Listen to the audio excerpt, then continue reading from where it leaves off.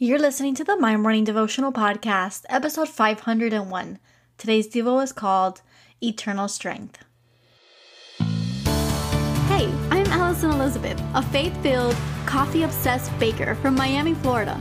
As my dreams widened and my to-do list got longer, I found it harder to find devotional time. After seeing many people struggle to do the same, I set out to produce a 5-minute daily dose of heaven. This is the My Morning Devotional Podcast.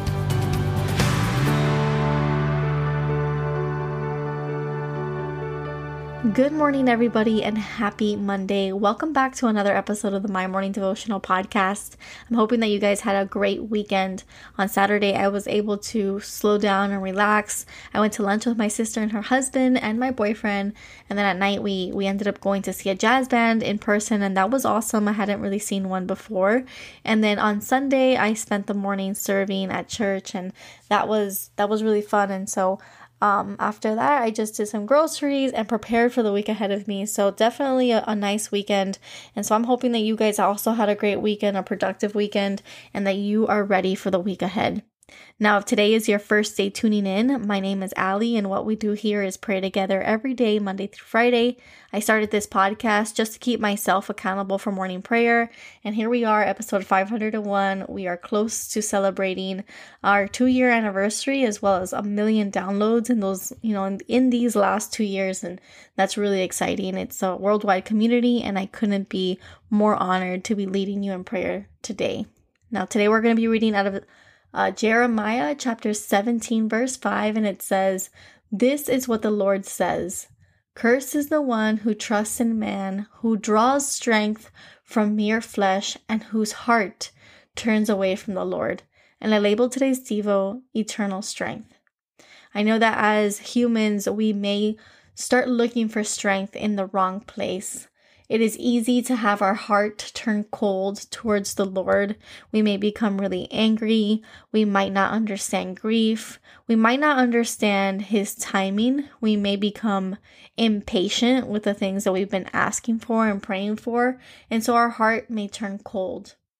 And when we do that, we may be looking for strength in other places without even realizing. We may be drawing near to people who are not necessarily feeding us and not drawing us closer to the Lord, those who are not in the same alignment with us. We may look towards activities that, do the same harmful activities to our spirit without even realizing that the things that we're doing and partaking in is really not aligning with our spirit. And so my prayer is that we are a people who realize when and if and when our hearts ever turn cold, and to nip that right when we catch that. I hope that we are a community of people who know that our strength is from the Lord and the Lord Himself. We do have people around us that we can trust, people that we love.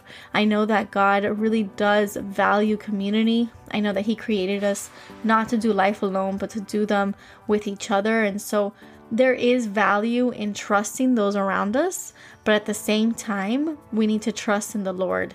Those people that we love so much, they're not the ones that are going to save us when we are sick in our bodies. They're going to be the ones that we can trust to pray for us when we are sick in our bodies. And the only real entity that is a healer is our God. And so we do have our healthcare workers that we love and pray for every single day. And we know that you are guided by the Holy Spirit. We pray that God's hand is over you in your life as you protect those that you encounter and those that you serve on a daily basis. And so we love you guys, our healthcare heroes.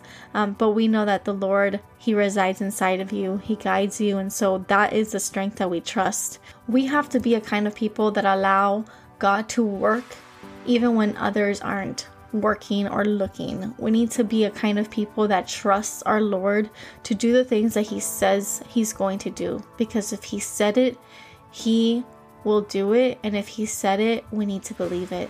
And so those are, when He says that He is a miracle worker, that He is a healer, that He is a protector, that He is going to protect us and provide for us. And so we trust Him and only Him. And so the prayer for today: Father God, you are our strength, Lord. You are our protector and our provider.